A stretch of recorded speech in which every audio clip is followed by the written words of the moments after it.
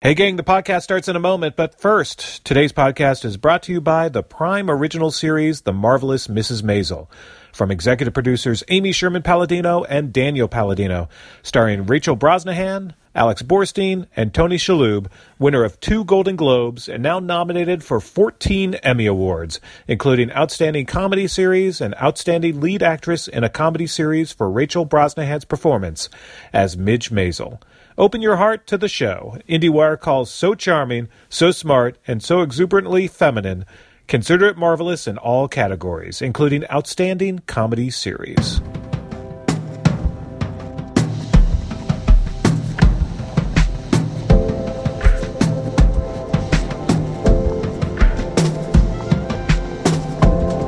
Hello, Michael. We are in the middle of the Screen Talk Emmy edition, first week of actual Emmy voting, which began yesterday on Monday.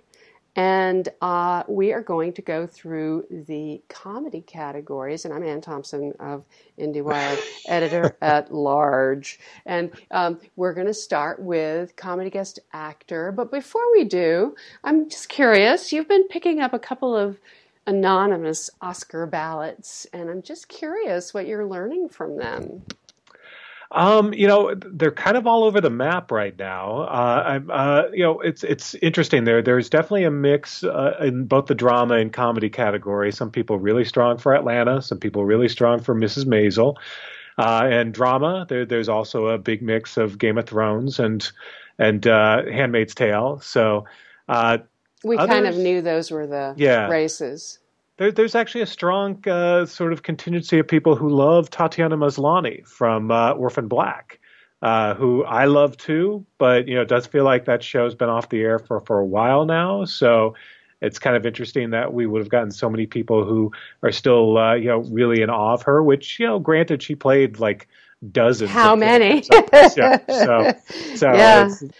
basically, we're doing we should tell people first we're doing the comedy performers this week, and next week we'll hit drama and limited series performers. But this week, let's talk about the folks with the yucks.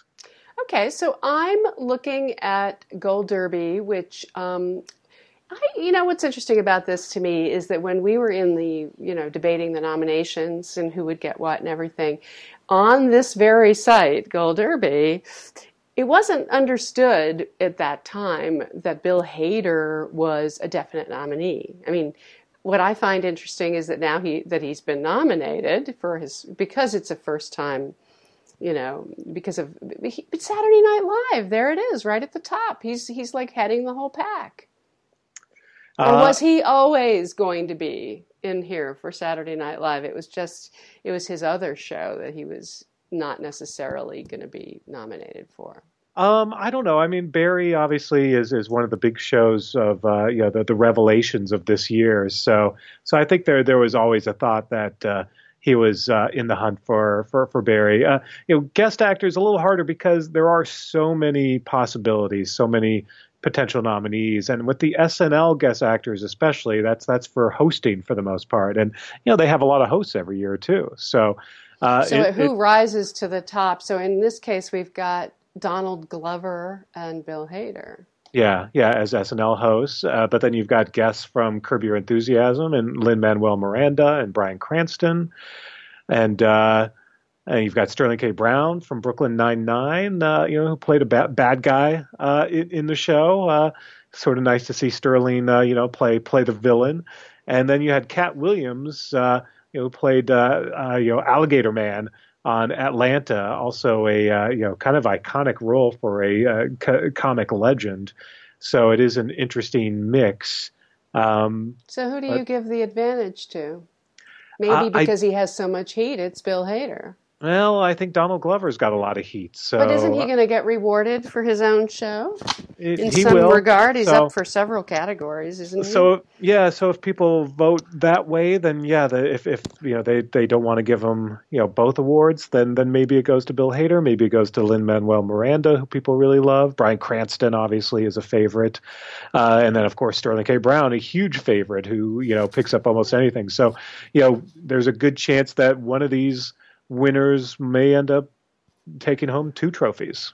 All right. So then we move on to a similar situation with guest actress for comedy.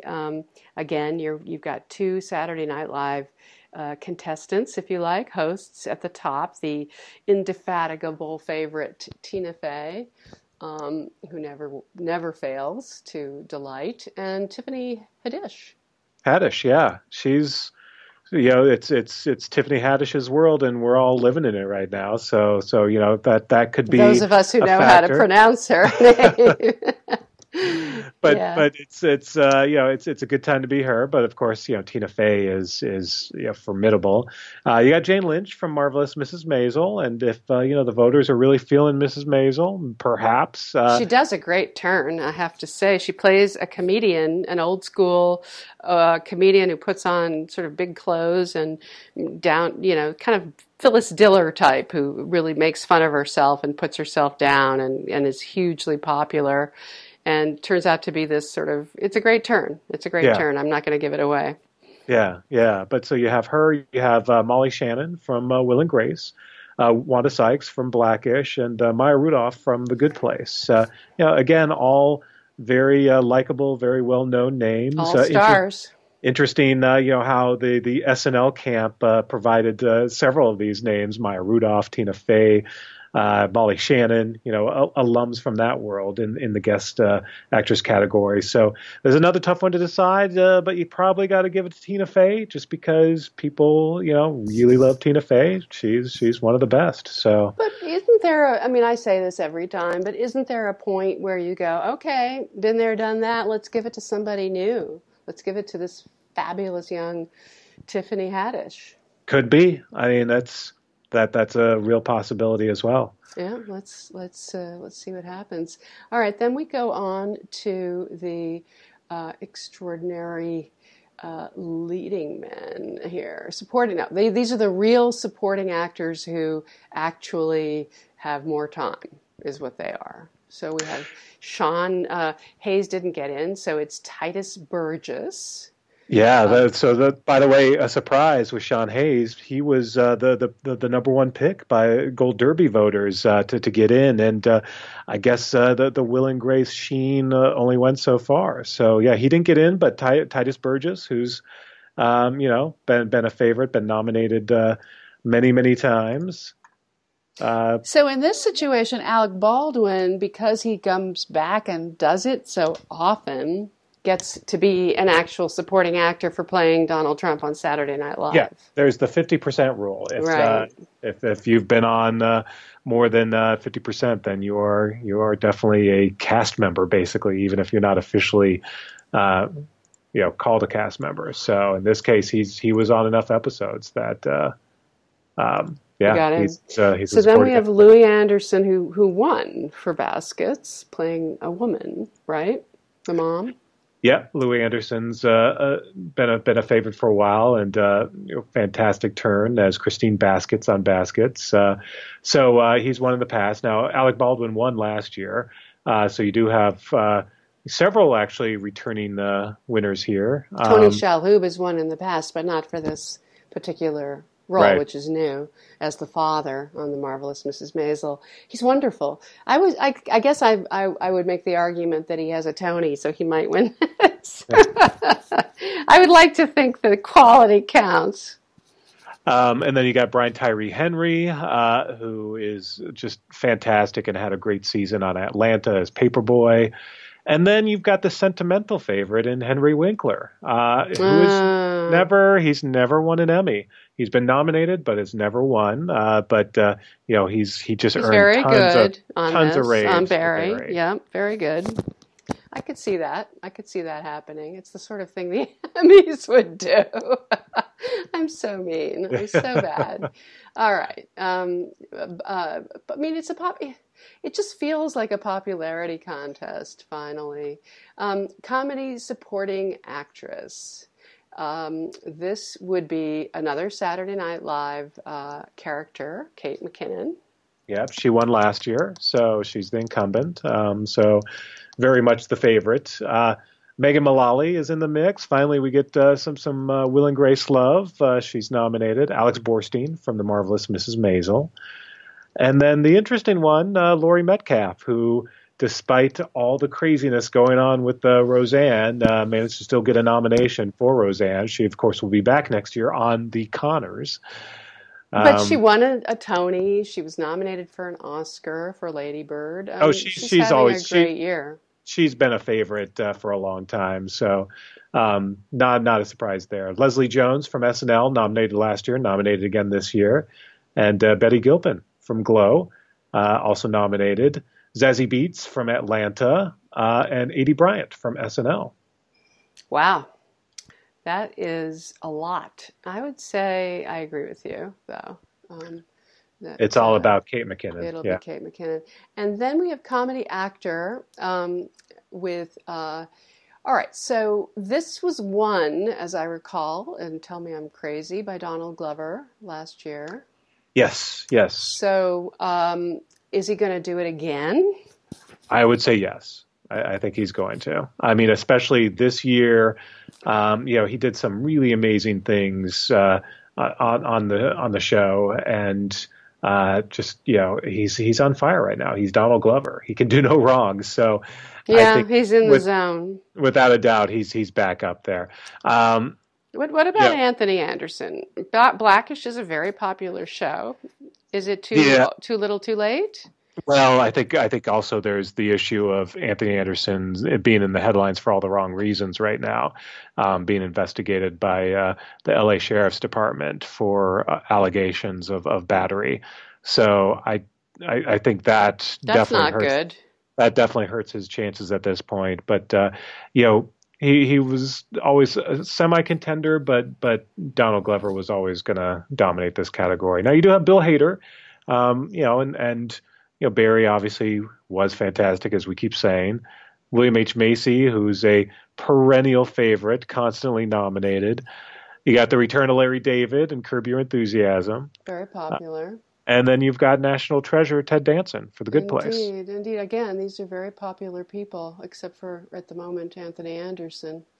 I think Bill Hader's too new, right? And... maybe you're right. It'll be Donald Glover, I'm sure. Okay, you have convinced me. We will now move on to the comedy actress category, where a newbie could be the winner, as she was at the Golden Globes, Rachel Brosnahan. Yeah, and I think because Julia Louis-Dreyfus is not in competition this year, as we know, Veep is on hiatus. This opens the door for Rachel Brosnahan to come in, and I think she's definitely the front runner. I mean, it's a tour de force. I mean, it's also one of the great Hollywood actress coming into her own stories, as far as someone who we didn't see as a leading lady, a comedian, someone who could pull off a role like this the way she did. I mean, she does. She's sexy. She's tough. She's vulnerable. She's a daughter. She's a wife. She's a comedian. She's everything. It's really well done. Yeah. Great character, great actress, and Amazon is definitely putting a lot of money behind this campaign. So even if Mrs. Maisel doesn't win for Best Comedy, Rachel Brosnahan, I believe, is a shoo-in for Best Actress. So Tracee Ellis Ross was up last year. Yep, she's still in the mix. Allison Janney for Mom, she was up last year.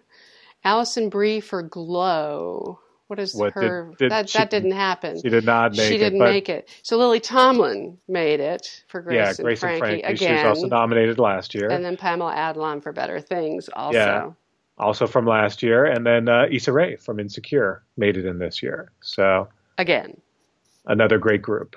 So no, this is the first year for Issa Rae. So that's I thought fantastic. She was up.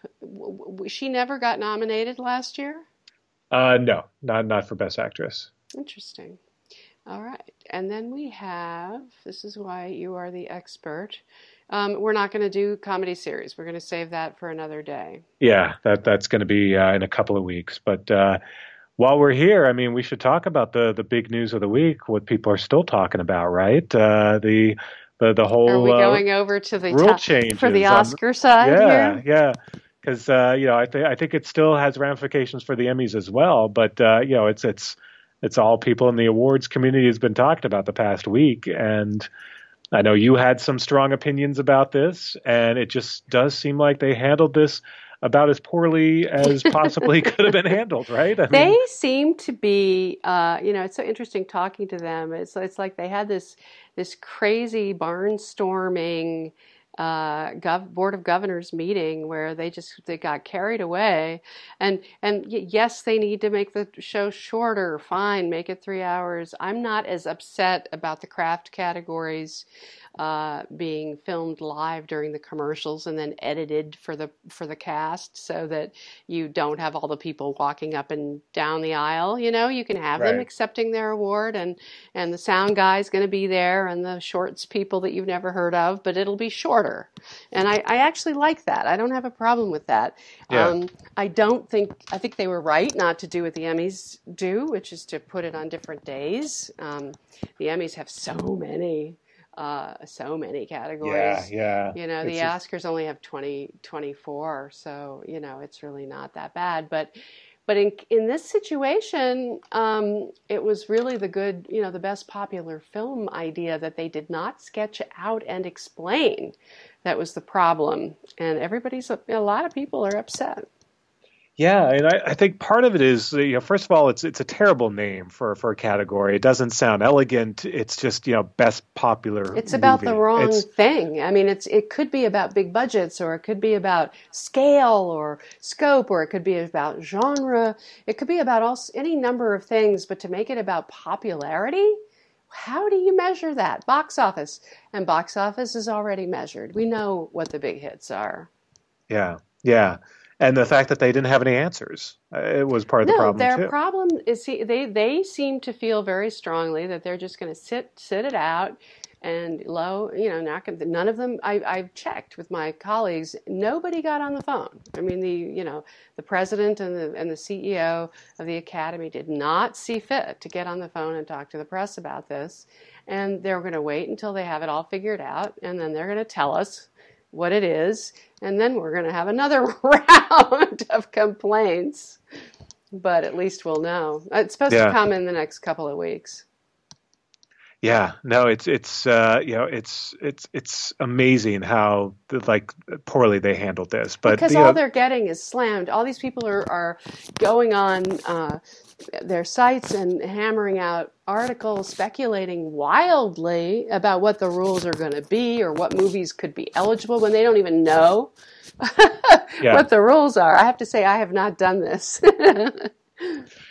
yeah, yeah. Well, and so on the TV side, obviously this has been the debate for years as well. How do you get more people to watch the Emmys when most of the shows being awarded these days are these smaller shows that not as many people have seen? And it kind of runs into the same problem. Well, how do you what, how do you fix that? You can't just create a broadcast category because then you're sort of segregating platforms for no good reason other than platforms. But a lot of the biggest shows on TV, like The Walking Dead or NCIS, also aren't necessarily the most critically acclaimed. So maybe they don't deserve awards, but that means that fewer people are going to watch because they don't see the shows that they watch on the Emmys. Should it be a popularity contest, or should it really be about the best of the best and ratings be damned? Well, these are businesses. And And they're chasing ratings. They're really scared. Even though I think 26.6 million is a lot, you did a good story about the traffic issues with the Oscars. And I think that I would prefer to see them embrace what the Oscars really mean to the people who care about the Oscars rather than trying to pull young people in or trying to broaden the viewership. They recognize that bringing in blockbusters is the best way to bring in more viewers so that they have a rooting interest in a movie that might actually win the Oscar, but I don't think creating this category is going to take care of that. Yeah, and honestly, it'll help with some of the viewership, but at the end of the day, it's people have moved on. They're not watching as much. They're not watching award shows anymore. They're not watching linear TV as much anymore. So no matter what you do, that Sunday night, you're going to have a huge chunk of people who just aren't watching the Oscars. Well, the movies are no longer a national conversation. There aren't that many movies that, unless they're Marvel, that's what they're figuring out. It reflects what the studios are actually making. Yeah. And if they want to make big budget, spectacularly excellent movies that appeal to adults, that are really high quality, that are not comic book movies, I wish they would. Yeah. Titanic looks good in retrospect as far as I'm concerned. Yeah, 55 million people watched the Oscars that year. But, again, that was a different time. They had nothing else to do that night. All right. Thanks, Michael. All right. Thanks, Ann. Bye-bye.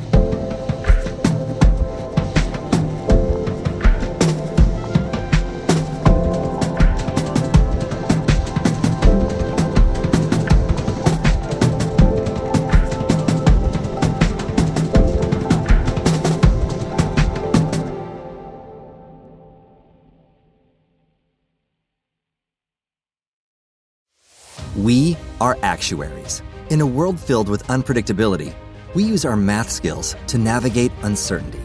Actuaries make a difference in people's lives across industries and the world.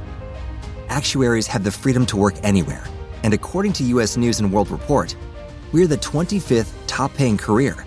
Make an impact as a fact seeker and a truth teller. Use your math skills for good as an actuary. The world needs you.